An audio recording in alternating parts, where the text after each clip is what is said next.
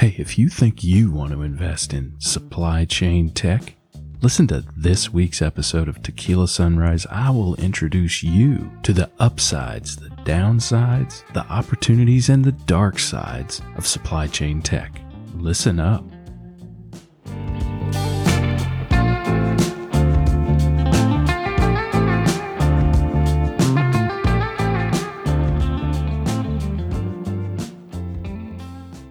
It's time to wake up to Tequila Sunrise, where, without the aid of tequila, unfortunately, we open your eyes to how tech, founders, and venture investing ticks.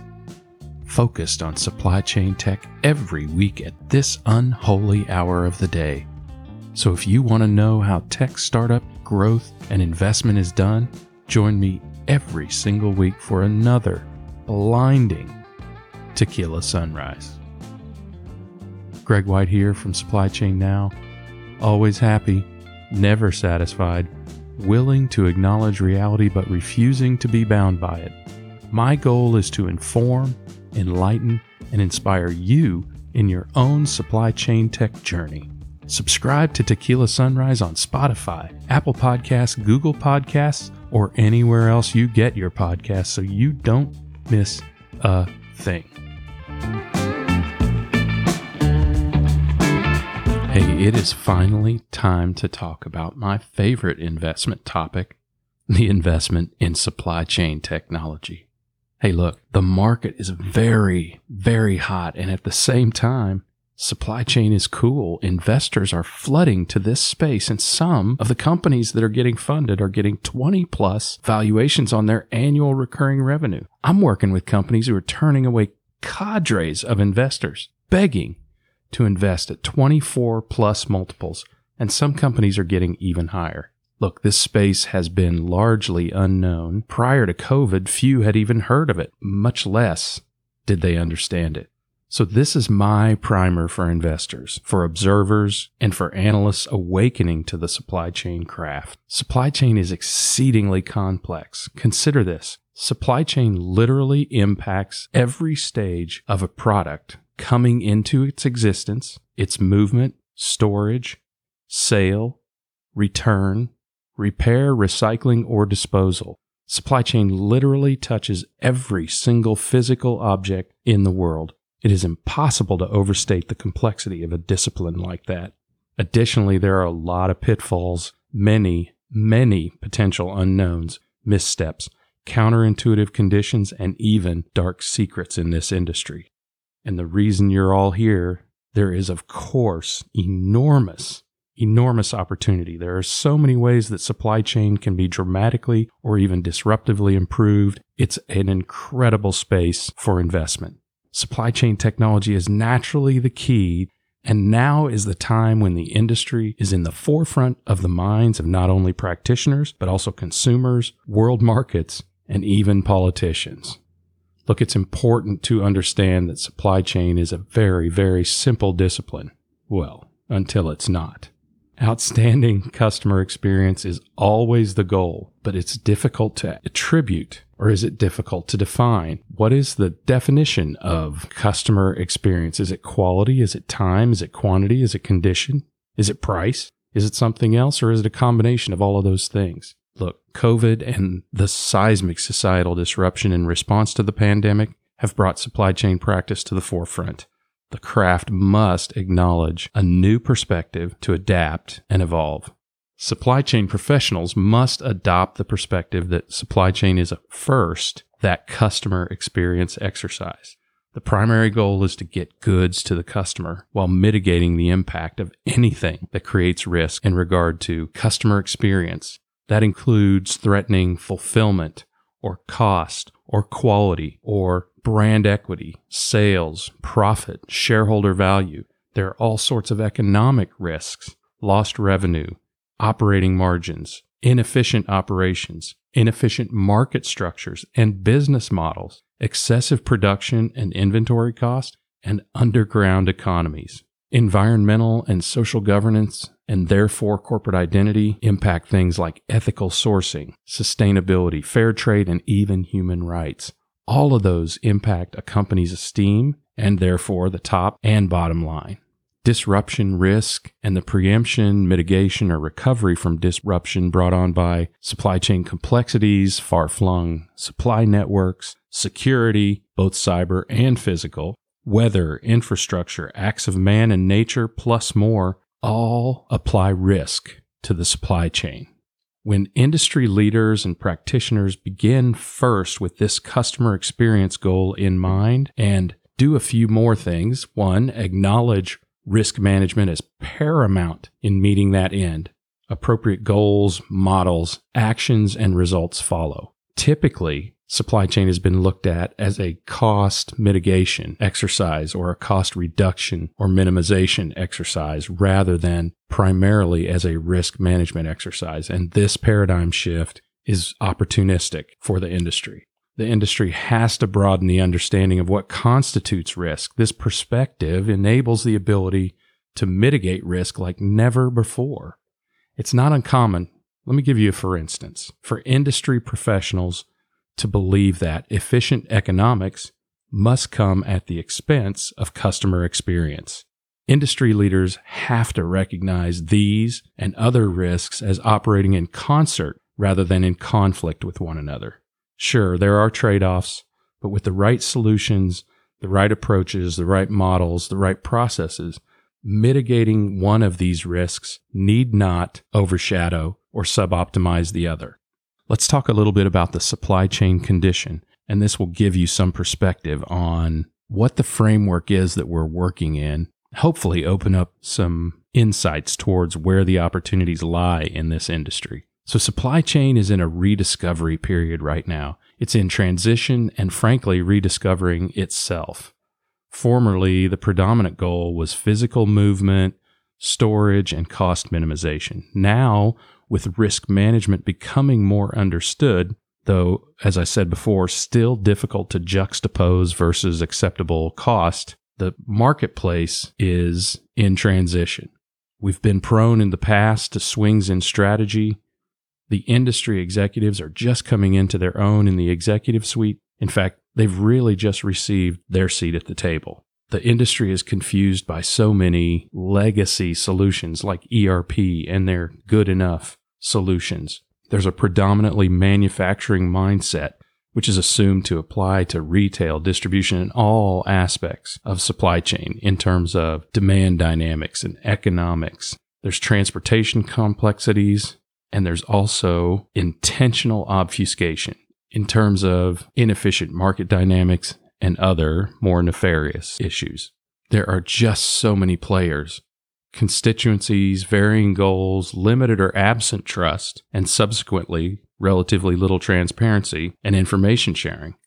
The industry is rife with outdated stuff, outdated technologies, outdated ideas, outdated principles, and even outdated best practices. Even academics are far behind the times in most cases as to what is optimal or even possible in supply chain. I have had many discussions with academics on this topic, and they've said that it's difficult to keep up and stay ahead of evolutions in industry, and that was before COVID. And COVID has been a catalyst for recognizing flaws and opportunities in the supply chain and instigating change in some foundational premises in the supply chain. All of these things create opportunity for new players, opportunity for new processes, opportunity for new investment in current companies. But truly, there are many people and companies invested in those best practices I mentioned, most of which are based on obsolete thinking or models from a day when the rich and readily available data of today was really not accessible. Defending and perpetuating these obsolete practices has to date and continues to harm current performance, limit innovation, slow improvements, and the presumption that best practices are gospel is rampant, and it makes it very hard to overcome. This myopic thought invites disruption, but at the same time, it can stunt adoption. There's a lot of old approach tactics out there based on outdated supply chain principles, and even industry leaders, associations, and educators promote outdated principles because it's the way it's always been done. For instance, universally throughout supply chain. We are forecasting the wrong thing. In supply chain, we forecast items. We talk about the seasonality of the item, the trend of the item, the patterns of the item, what this item's attributes are. But that is really because items are merely a holdover from ancient days when we had no data on customers. So we used items as a surrogate for customer demand. I don't really have time to go in deep on this topic, but I'm happy to discuss it. If you want to reach out to me, I'm on LinkedIn, Greg White, or at Gregory S. White on Twitter or Instagram. Suffice it to say, we need to be forecasting the actions and the influences that consumers have that will cause them to act on these items and purchase them. We talked a bit about this manufacturing bias and presumption. You see so many of the philosophies and strategies and best practices in the industry based on manufacturing examples to the exclusion of understanding or analyzing retail or distribution practices or examples. And the main reason for that is manufacturers make enormous margins and enormous revenues, and therefore they have the money to pay for consultants. And so the projection on the marketplace is that the manufacturing way of supply chain is the way. So that's changed over the years, but that is still a relatively prevalent point of view. And you will see it repeated over and over again. The nomenclature in this industry is another issue. It is not universal. It's highly nuanced and without standard definition. So let me give you an example. Depending on the industry, purchasing could mean procurement of direct or indirect materials. It could mean replenishment of finished goods, or it could mean merchandising, the actual sourcing, selection, and design of products, or any combination of those three, depending on the organization. Another example is inventory optimization. That can mean economically determining the appropriate inventory levels a company keeps to support demand in their warehouse, or it can mean how inventory is stored in a warehouse to optimize picking, or even how to position storage and fulfillment locations to optimize delivery economics. All three of those distinctly different business problems. You know, we talked a little bit about ERP and legacy technology. Look, there is a lot of old tech out there built on outdated principles. Much of supply chain tech is built with a close enough for rock and roll approach.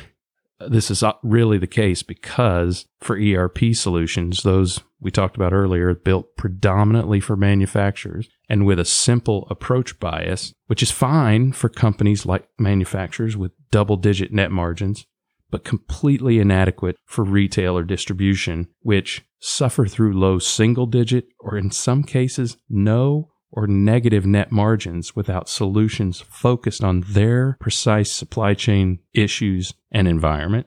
With so many of these legacy technologies, the wealth of available data is groundbreaking, but rarely breaking any ground.